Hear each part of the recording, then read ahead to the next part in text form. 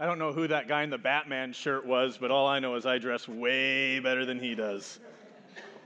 There was one Bible joke in there, and you couldn't really hear it. So here's a good dad Bible joke for you. What was Boaz before he got married? Ruthless. Huh? I know, it's painful, isn't it? We should pray and ask God's forgiveness on all of that.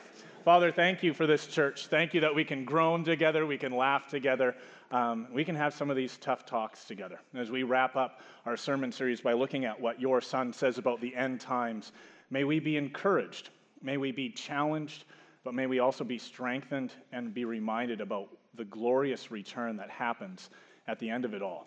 As my words fall down, we pray that your words would be lifted up, and that in the midst of a really tough talk, you would give us eyes to see, minds to understand, and ears to hear what it is that you are calling us to do, so that we would have open hands to serve you. We pray this in Jesus' name. Amen. You may have heard the name Billy Graham. He's arguably the greatest evangelist over the last century, and even beyond that. Sometimes it's hard to imagine life pre-internet, but these numbers I'm about to show you are pre-internet.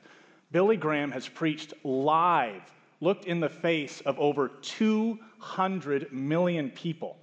Through his crusades, he has led over 3 million people to a relationship with Jesus. He has been the spiritual advisor to 12 U.S. presidents in a row. He has led crusades in over 185 countries, over 400 in total. And when they finally added TV and radio to his work, he reached an audience of 2.5 billion people.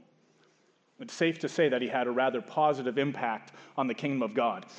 And as his ministry was beginning, in November of 1948, as his ministry was starting to gain traction, he was sitting in a hotel room with George Beverly Shea, Grady Wilson, Cliff Barrows, and Billy looked them in the eye, and he said something like this: God has brought us to this point. Maybe he's preparing us for something great. We don't know. Let's try to recall all the things that have been a stumbling block and a hindrance to evangelists in years past, and let's come back together in an hour, talk about it, pray about it, and ask God to guard us from them. They came back in about an hour's time, and all of them had more or less the same list. There were a couple of things that they breezed through quickly, but they had 2 ideas that they wanted to unpack. We need to be careful how we use our money, and we need to be careful when it comes to sexual immorality. From this, they created what's called the Modesto Manifesto. Good to know these brilliant, God-fearing men had a sense of humor. When it came to personal finances, Billy's salary was decided by a group of people. He never took love offerings at any of his crusades, and the locations were chosen based on love of evangelism and not the size of bank accounts. But while they focused on that, their real focus was on sexual purity. These 4 men decided and committed to never eat alone with a woman that wasn't their wife. They said whenever they traveled together, they would spend that time in the proximity of the same hotel rooms. And even when Billy Graham's peak hit, he asked somebody to go into hotel rooms before him and look around to make sure that he couldn't be caught off unaware. They worked diligently so that moral failure would never take down their ministry. If you follow what's happening in the Christian landscape across North America, over the last year, 2 megachurch pastors in the States fell to sexual immorality, both highly publicized. You might think there's probably hundreds besides that. Statistics say that there are 2,000 pastors every year who lose their ministry because of sexual immorality. Why is faithfulness to Jesus so stinking hard? My 2 boys, 3 and 5, still haven't quite grasped the idea of a weekly rhythm. They know preschool happens a couple times a week. They know soccer happens a couple times a week. They know Daddy eventually has a day off and that Sunday church is coming. But they don't know in what order that takes place. And while I usually leave before they wake up, occasionally I don't. And they'll say to me the same question: Daddy, do you have to go to work today? And I'll say, yeah, bud, I got to go. To which my 5-year-old replies, boring. They're not exactly wrong. Many of us wake up, and over the course of about 40 years, we go to our jobs. We work on those same sorts of projects. We respond to the same sorts of emails. We're part of those same sorts of meetings. Occasionally, there's life-altering, thrilling things that take place, but for the most part, it's just faithfully going to work each and every day. Marriage is much the same way. We go on these wonderful vacations. There's times where we have people over to our home and we laugh around the dinner table.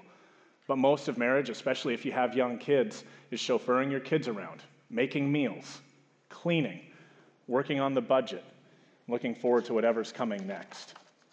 If you have your Bibles with you, I want you to open to Mark chapter 13. If you don't have a Bible with you, but you have a smartphone or a tablet, by all means, download this app. If you're new to church and you're thinking, I don't have a clue how the Bible works, you're not alone. It can be a little bit of a confusing book. Open up to the table of contents, find the book of Mark. Large numbers are the chapter numbers, small numbers are the verse numbers, and we are going to tackle 37 verses today in Mark chapter 13. As David mentioned earlier, we're wrapping up our tough talks, and Pastor Mel over the last few weeks has done a marvelous job walking us through challenging topics like finances and marriage and divorce. I think his message on finances was excellent and one of the best of the series. Last week, we looked at a woman who took an incredibly expensive jar of perfume worth over a year's wages, broke it, and poured it out. Today, we wrap up our sermon series by looking at the end times. And this is how Mel introduced me to it. He said, Dave, I'm going on holidays. You're preaching on the end times. And then he ran home, he packed, he drove to the airport, flew 5,000 kilometers to the Maritimes, and I don't know if he's ever coming back. I think it depends on how well this goes. Ready to have fun? Mark chapter 13, verse 1. As Jesus was leaving the temple, one of his disciples said to him, Look, teacher, what massive stones, what magnificent buildings. I'm a city boy, born and raised here in Edmonton, and outside of Montreal, I've been in every major city across Canada. And when I first went to Toronto, I was amazed at what that city looked like. I couldn't believe how all the highways intersected and going to and from the airport. I kept looking out the car window going, how on earth did people design this and put this together? It's probably much the same way the disciples felt when they looked at the Temple Mount. This temple isn't small. If you're thinking, oh, this was 2,000 years ago, it was probably just this piddly little thing. It was massive. The Temple Mount covered over 1.5 million square feet. If you need me to put that into context for you, think about the mall Southgate. Add the 3 levels of the bay and the old Sears store, and the square footage of that mall combined is just shy of 1 million square feet. The Temple Mount is 50% bigger than that. 37 times the size of our church building. The foundation of this temple had gigantic stones. The largest one that we found, who knows if it's the largest existed, was 45 feet long, 10 feet high, and 12 feet thick. In other words, if you look at this side of the basketball court, from baseline to baseline, higher than the basketball hoop, and reached out almost to the foul line. This is an architectural masterpiece. The disciple had a right to be impressed, but listen to how Jesus responds in verse 2. Do you see all these great buildings? Replied Jesus. Not one stone here will be left on another. Every one will be thrown down. The Jews didn't believe this is possible. How could that actually happen? Herod has built us this, and he isn't even a Jew. We're in Jerusalem, one of the strongest cities in the world. We have walls around our city. How could that possibly happen? And it's not the first time the Jews thought this either. 500 years before Jesus was born, they didn't think it was possible. They thought to themselves, we are God's chosen people. We're the Israelites. What could possibly happen? And God, through prophet after prophet after prophet, said, if you continue to disobey, bad things are going to happen. In Jeremiah chapter 7, we read this, Therefore, what I did to Shiloh, I will now do to the house that bears my name, the temple you trust in, the place I gave to you and your fathers. I will thrust you from my presence, just as I did all your brothers, the people of Ephraim. A declaration like this would probably grab the attention of the disciples, and Jesus was setting them up for a conversation. Verse 3 and 4. As Jesus was sitting on the Mount of Olives opposite the temple, Peter, James, John, and Andrew asked him privately, Tell us, when will these things happen? And what will be the sign that they are about to be fulfilled? The Mount of Olives is about 1 mile away from the Temple Mount. To travel from where this picture was taken to where you see that golden dome would take about half an hour. Where the temple once stood is now an Islamic shrine that you can see in that picture, known as Dome of the Rock. But when the disciples were sitting across from that valley, they would have been looking at the temple when they posed that question. Question that many of us are asking 2,000 years later. Jesus, when are you coming back, and what is that going to look like? Ready to get into it? For those of you who enjoy taking notes, we start with this. Waiting for Jesus. This is verses 5 to 8. Jesus said to them, "Watch out that no one deceives you. Many will come in my name, claiming I am he, and will deceive many. When you hear of wars and rumors of wars, do not be alarmed. Such things must happen. But the end is still to come. Nation will rise against nation, and kingdom against kingdom. There will be earthquakes in various places and famines. These are just the beginning of birth pains." Jesus answers that question of when and what, but it's an answer that we don't necessarily like. It's almost like a dad joke. Jesus, when are you coming back? I'll come back when you see me. Thanks, Jesus. That's not helpful. But if you're sitting here this morning thinking, today do we hear? Today do we know when that's going to happen? We don't. This church, any Bible-believing church will say, we don't know when Jesus is coming back. In fact, speaking to his disciples in Matthew chapter 24, Jesus says, "No one knows the day or the hour, not even the angels in heaven, nor the Son, only the Father." But he does give us a hint. There's going to be wars and rumors of wars. The nations are going to rage against one another. There will be earthquakes and famines, and that's just the beginning of birth pains. On the surface, this may not seem like the most compelling of arguments. The very first book of the Bible, less than 15 chapters in, we already run into a famine.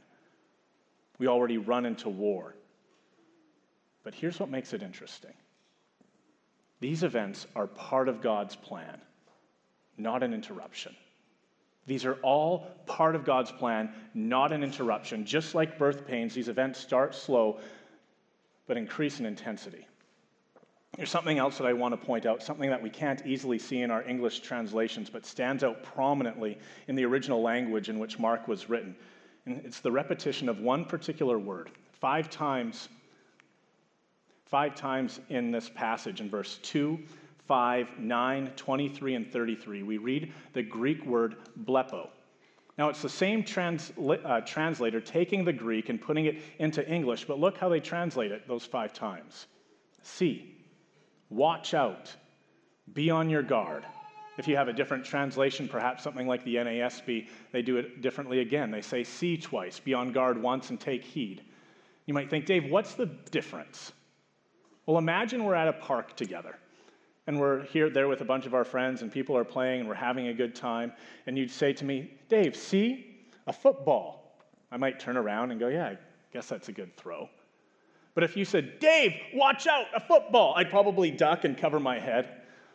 And if you say, Dave, take heed, the football cometh, we are no longer friends.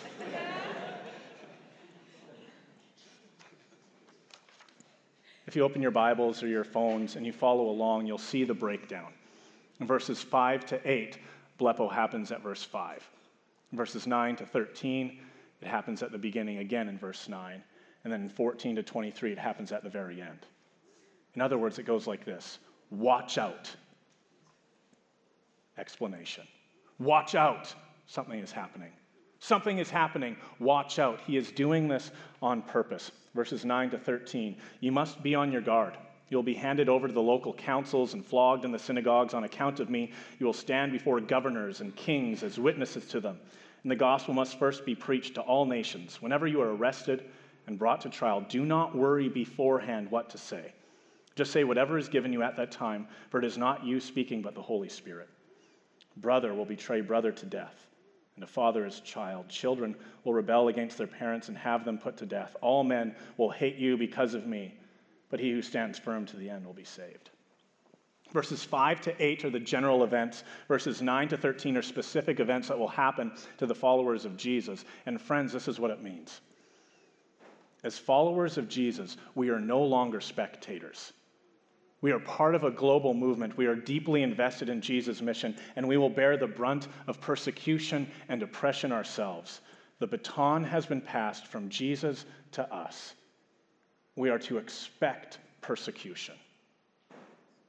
We don't know when Jesus is coming back, but he does tell us what to expect in the meantime. And that brings us to our application. Be faithful to Jesus. In the midst of wars as the nations rage, be faithful to Jesus. In the midst of earthquakes and famines and natural disasters, be faithful to Jesus. In the midst of people betraying you and persecuting you and making your life difficult, be faithful to Jesus. Did you notice how that paragraph ended? Verse 13 in front of you, take another look. All men will hate you because of me, but he who stands firm till the end will be saved. Brothers and sisters, if you believe that Jesus Christ is the Son of God, that he lived a perfect life, that he died and rose again, and that one day he's coming back, be faithful to Jesus. The Apostle Peter was crucified upside down because he didn't feel himself worthy of dying the same death as Jesus. It's believed that the Apostle Andrew was crucified on an X-shaped cross in Greece. James was beheaded at the hand of King Herod, and Philip was tortured to death. The Apostle Paul tells us exactly what he went through for the sake of the gospel in 2 Corinthians 11. I have worked harder, been in prison more frequently, been flogged more severely, and been exposed to death again and again. 5 times I received from the Jews the 40 lashes minus 1. 3 times I was beaten with rods. Once I was stoned. 3 times I was shipwrecked. And he shares all of this for the sake of the gospel. It's not just the apostles who are experiencing that persecution either. In the first century, under Christian persecution, was a man by the name of Emperor Nero. It wasn't a systematic persecution. If he got angry, he made Christians pay. He would capture Christians, arrest them, throw them in prison, and for his dinner parties, he would wrap them in wax, put them on poles, and light them on fire to light his dinner parties. By no means has persecution slowed down over the years either. This next slide is from Open Doors USA, a site that monitors Christian persecution worldwide and shows the numbers from the 2019 reporting period. Let me break that down to monthly. Every month, on average, 345 Christians are killed for their faith. 105 churches or Christian buildings are burned or attacked, and over 200 Christians on top of the 350 killed are detained without trial, arrested, sentenced, or imprisoned. There are 2.2 billion Christians worldwide. 1 out of 9 live in intense persecution every single day.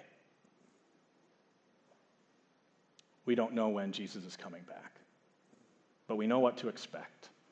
In the face of persecution, be faithful to Jesus. We have people in our church, there are probably some sitting around you right now, who are our global mission partners going around the world sharing the good news of Jesus, risking their lives so that the name of Jesus might spread to the ends of the earth. There are people sitting around you right now who have left their home countries for a better life here in Canada. Perhaps it's to escape persecution. Perhaps because they know life is better here in Canada. Be faithful to Jesus. I was thinking about this. I thought, what's the worst thing that's happened to me? What's the worst thing that's happened to me when I've talked to people about Jesus? You know what it is? I got punched in high school. And I probably was more a jerk than anything. The worst thing that's happened to me is some of my friends make fun of me. And that ain't that bad. So what does faithfulness look like? We'll talk about this a little bit later, but 3 things. Read your Bible and pray. Find a place to serve and get engaged in community. Seek after Jesus with your whole heart, soul, and mind, because it only gets worse. 14 to 23. When you see the abomination that causes desolation standing where it does not belong, let the reader understand, and let those who are in Judea flee to the mountains. Let no one on the roof of his house go down or enter the house to take anything out. Let no one in the field go back to get his cloak. How dreadful it will be in those days for pregnant women and nursing mothers. Pray that this will not take place in winter, because those will be days of distress unequaled from the beginning when God created the world until now, and never to be equaled again. If the Lord had not cut short those days, no one would survive, but for the sake of the elect whom he has chosen, he has shortened them. At that time, if anyone says to you, look, there is the Christ, or look, there he is, do not believe it. For false Christs and false prophets will appear and perform signs and miracles to deceive the elect, if that were possible. Be on guard. I have told you everything ahead of time. If you're familiar with this passage, you might be saying, oh, Dave, please talk about verse 14. The abomination that causes desolation. You're going to be disappointed. The bottom line is, nobody knows. This phrase is found back in the book of Daniel, which was written in the 5th century BC. And for many devout Jews in the time of Jesus, this horrifying act had actually already taken place. The king of Syria, Antiochus Epiphanes, had taken over the temple, and he showed his triumph over the Israelites and his supposed triumph over the God of the Israelites by taking a pig and sacrificing it on the altar, something horrifying to the Jews. But then what does Jesus mean by this? We have no idea. The Bible commentator Larry Hurtado says this expression is taken from the book of Daniel and gives the 3 places where, which describe great hardship and troubles for Israel, including a final assault upon its religion as part of the end-time trials before God's ultimate deliverance. You remember what Jesus says in this passage when something bad happens? What he says is completely counterintuitive. You would think that when an attack comes, when something terrible is happening, everybody would run towards the city, right? That's why Jerusalem is there with its powerful walls and the ability to take on 5 times the population. That if an army attacks, the surrounding villages and all the farmers would flock to Jerusalem. When it's Passover or another big festival is to take place, everybody would come to Jerusalem. But what does Jesus say? When this persecution takes place, flee. Run to the mountains. Do not look back. Do not even grab a cloak or anything of value. Run away.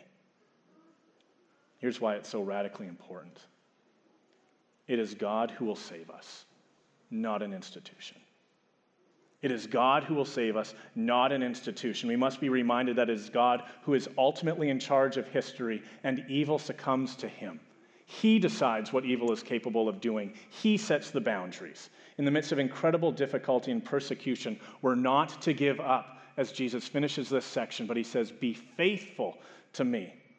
This caution from Jesus is by no means the first time it's found in Scripture either. Way back in Deuteronomy, Moses is talking to the Israelites, and this is what he says. If a prophet or one who foretells by dreams appears among you and announces to you a miraculous sign or wonder, and if the sign or wonder of which he has spoken takes place, and he says, let us follow other gods, gods you have not known, and let us worship them. You must not listen to the words of that prophet or that dreamer. The Lord your God is testing you to find out whether you love him with all your heart and with all your soul. Jumping from the beginning of the Bible all the way to the end, we read this in Revelation 13. He performed great and miraculous signs, even causing fire to come down from heaven to earth in full view of men. Because of the signs he was given power to do on behalf of the first beast, he deceived the inhabitants of the earth. The Apostle Paul, writing to the church in Thessalonica, says, do not let anyone deceive you in any way, for that day will not come, Jesus' return, until the rebellion occurs and the man of lawlessness is revealed, the man doomed to destruction. And so Jesus closes this section on waiting for him with these words, be on guard, discern with your mind, be faithful to Jesus. It's a tough talk. It's a surrendering to God's word, knowing as difficult as it may be to swallow, it is there to teach us, to correct us, and to build us up. Keep your eyes on Jesus. In the faithfulness and commitment to Jesus, we see his beauty, his righteousness, his glory, and all these imposters fade in the background. But we are reminded of the difficulty that lays ahead. And that's why he talks about his return. In those days, says Jesus, following that distress, the sun will be darkened, the moon will not give its light, the stars will fall from the sky, and the heavenly bodies will be shaken. At that time, men will see the Son of Man coming in clouds with great power and glory, and he will send his angels and gather his elect from the 4 winds, from the ends of the earth to the ends of the heavens. Will you suffer for that ultimate reward? This past week, 24 basketball players lined up against each other. And this happened. the Toronto Raptors became NBA champions, bringing the Larry O'Brien trophy back north of the border. Do you have any idea of the suffering it took to make that happen? One of the leaders of the team, a guy by the name of Kyle Lowry, was interviewed about 3 hours after this took place. And the interviewer asked him, "Can you feel your thumb yet?" And he said, "No, it's been hours and I still can't move it or feel it."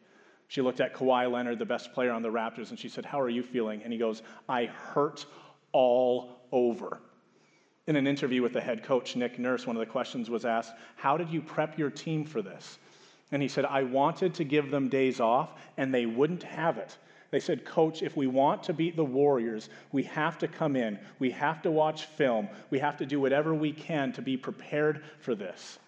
Nick Nurse said, "I stayed up way into the night, 1, 2 a.m., to watch film to figure out how do I beat arguably the best team of all time." Looking at your own life, whether at work, at home, or at school, what are you doing? What are the sacrifices you make to succeed in life? For our students right in the front row, you're taking diploma exams this week probably, right? You got to study hard to make sure that's worthwhile. How many of us are sacrificing for our kids over the next couple of months, planning holidays, planning vacations, sending our kids to camp, spending a lot of money so that we might sacrifice for our kids? And how many of us over a 30 or 40-year span of working are thinking, the sacrifice I need to make for my organization, for my company, for my business are intense, but I'm willing to do it? I've read a lot about the Graham family. The sacrifices that he put his family through are intensive. He was away from his family for months on end so that people might hear the gospel probably for the first time. He had physical toil traveling around the world in the 60s and the 70s that we can't appreciate here in 2019. It was hard work. And he led 3 million people to Jesus. The day is coming, whether we are alive or lying on the earth, that Jesus will return and call us home. Earlier in the message, I talked about the Greek word blepo and its repeated use throughout the passage, translated usually watch out or be on guard. Take another look at verse 26 if you have your Bibles in front of you. At that time it says, "Men will see the Son of Man coming in clouds with great power and great glory." And you might say, "Oh, that's that word again, blepo," but it's not. Instead of saying discern with your mind, that word literally means discern with your eyes. See the coming of Jesus. Let me put that into perspective. For the first 20 verses, Jesus is saying, watch out, see with your mind. And then he talks about his own coming. And he says, see with your eyes. The glory, the majesty, the radiance of Jesus Christ, the coming King, with a host of angels blowing trumpets, riding on the clouds. In Psalm 104, we read, he makes the clouds his chariots and rides on the wings of the wind.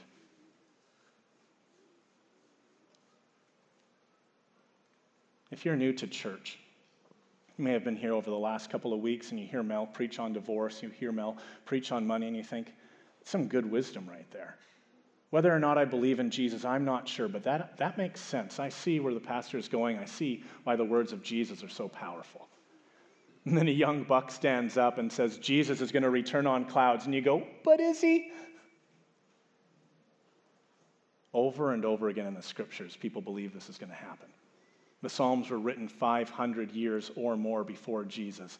They believe it's going to happen. You'll see that CF, that means cross-reference. Acts chapter 1, the disciples are watching Jesus ascend into heaven, and an angel stands beside them and says to the disciples, why are you looking up into the sky? In the same way that Jesus is going into the heavens on the clouds, he is going to return on the clouds. The Apostle Paul himself says the same thing. Jesus is coming back on the clouds with a host of angels blowing trumpets. We don't need to discern with our mind and go, was that it? Jesus is saying, you will see with your eyes the majesty, the beauty, the glory of my triumphant return, and it will be seen throughout all of humanity. Everybody will see what is taking place. The disciples believed this to be true and died because of it. They believed so passionately that they died spreading the good news in the midst of persecution, in the midst of loss of property, in the midst of imprisonment, in the midst of painfully going through whatever challenges or trials they faced. They did it for the sake of Jesus because they knew one day Jesus is coming back. And if we're faithful to Jesus, boy, will that glorious return take place. If you have questions, if you're thinking, I want to know more, I'm not sure I'm in, but I want to know more, I will be sitting right there at the front. And if you'd rather not people see you, come talk to me. I'm going to put my email address on the screen a little bit later. By all means, email me. I would love to talk with you. Because our eternal destiny hangs in the balance. We have a choice. If we believe in Jesus and follow him, we will spend eternity with him, and it will be incredible. But for those who don't follow Jesus, there is a place called hell, and it will be awful. One of my favorite authors, Timothy Keller, says in his sermons regularly, says in his books regularly, that there will be weeping and gnashing of teeth and a horrible fire. And he was interviewed once, and the interviewer said to him, do you actually believe that? And he said, oh, no. And she said, oh, whoosh. He goes, I think it'll be significantly worse. But if we believe in Jesus, that he lived a perfect life, that he died for us because we didn't live a perfect life, and we follow him, we get to spend eternity with him. No pain, no suffering, no trials, no tears. Jesus is fantastic. Waiting for Jesus, the coming of Jesus. We wrap up with this, preparing for Jesus. Now learn this lesson, he says in verse 28. Learn this lesson from the fig tree. As soon as its twigs get tender and its leaves come out, you know summer is near. Even so, when you see these things happening, you know that it is near, right at the door. I tell you the truth, this generation will certainly not pass away until all these things have happened. Heaven and earth will pass away, but my words will never pass away. No one knows the day or the hour, not even the angels in heaven nor the Son, but only the Father. Be on guard. Be alert. You do not know when that time will come. It's like a man going away. He leaves his house and puts his servants in charge, each with his assigned task, and tells the one at the door to keep watch. Therefore, keep watch, because you do not know when the owner of the house will come back, whether in the evening or at midnight or when the rooster crows or at dawn. If he comes suddenly, do not let him find you sleeping. What I say to you, I say to everyone, watch. I don't know about you, but I have trouble waiting for the cable repair guy. They call and they say, we're going to be there between 1 and 3, and I think, no, you won't. You're going to come before 1 o'clock, and I'm not going to be ready. Or you're going to come after 3 o'clock, and I'm going to be angry. My first house that I ever bought, I called the cable repair guy, and I said, hey, come in, I want to set up my TV and internet. And they said, sure, you're going to have to take a day off and be home from 8 till 5. I said, you got to be kidding me. So I was. I took the day off of work. I was at my house from 8 till 5. Dude never showed up. I think they used this passage in cable training school. I got free cable and internet for a year, so it was worth it. It's a long obedience in the same direction. Will we be faithful to Jesus? Summer is coming around the corner. And if you didn't hear the announcement earlier or you missed out, we're going to be at one service at 10 a.m. for the whole summer. Traditions in the main auditorium, contemporary here, our managing congregation in the fireside room. And sometimes we think to ourselves, there's no way I'll stop being a Christian. And maybe that's true. But Satan doesn't show up to you and say, it's a lie. And you think, you're right, and stop coming to church. But you know what does happen? We go on 2 weeks of vacation, we don't go to church for a couple weeks. Then we come home and somebody says, hey, do you want to go for a golf game? I got a tee time booked for 9 a.m. on Sunday. And you say, sure, that would be great. Then you visit with other friends the next Saturday and you stay up way too late and you think, oh, I'm just going to sleep in. And suddenly a month goes by, you've missed 4 Sundays, and you look at yourself in the mirror and you go, my life's still okay. I haven't fallen apart. Maybe I don't need to come to church. Don't stop coming to church. How do we be faithful to Jesus? First one is this: Bible reading and prayer. About 10 years ago, an extensive study was done by a large church in the States, and to no one's surprise, they found that the number one way for spiritual growth is to read the Bible and to pray. But many of us are sitting here going, great, what does that mean? I don't know how to do that. Pick a time, pick a place, Pick a plan. Every week, Pastor Mel and I put this up. If you follow Bible.com/app, if you download it to your phone or your tablet, you'll notice right on the bottom right, it says there's reading plans available. By all means, follow one of those reading plans. Pastor Mel and I, over the last 5 or so months, have been going through the book of Mark. Read the book of Mark. You'll have our sermons ringing in the back of your mind. It's also one of the easiest gospels to understand. Jump to the book of Acts and then read through the rest of the New Testament. And if you're thinking, what else, Dave? I don't actually know how to read the Bible. Talk with me. My email's right there. I would love to meet with you. I would love to talk to you about what it means to read the Bible and pray and to help you develop a way that you can do that. Second thing, serving. I think summer is a great way to serve at the church. It's not an 8 or a 10-month commitment. It's one service. Lisa Wallen, who works with me, she's in charge of First Impressions. She's the one who puts all the ushers together, all the greeters together. She would love if you came up and just said, hey, for one Sunday, can I work one of the doors? See what it's like. Work in kids ministry. Ask Kelsey or Lisa at eKids Central and say, hey, I know summer day camp is coming up. I hear there's 160 kids that are 12 years and under. I would love to be a part of that. Can I pray? Can I serve in the kitchen? Can I do childcare for the volunteers? How can I serve? You get to meet people. You start connecting with people, and something happens. Not only do serve and community exist as two different things there, they work absolutely together. On Thursday night, my wife and I hosted our youth leaders and thanked them for all the work they've done over the last number of months. And I was sitting with one of the youth leaders at one point, and I said, how's it going? I know you've only been attending our church for a couple of months. And she said, Dave, it's the first time that I've come to a church that I didn't grow up in and felt a sense of belonging. Will you invite people into your homes? Will you invite people out for coffee? Invite people into your home for a barbecue? Include them in what's taking place in your life and say, allow me to show you what Christian community looks like. It's what Jesus has done for us. Invited us into a relationship with us, including us in the family of God.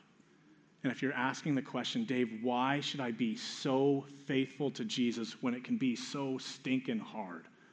It's because Jesus is faithful to us.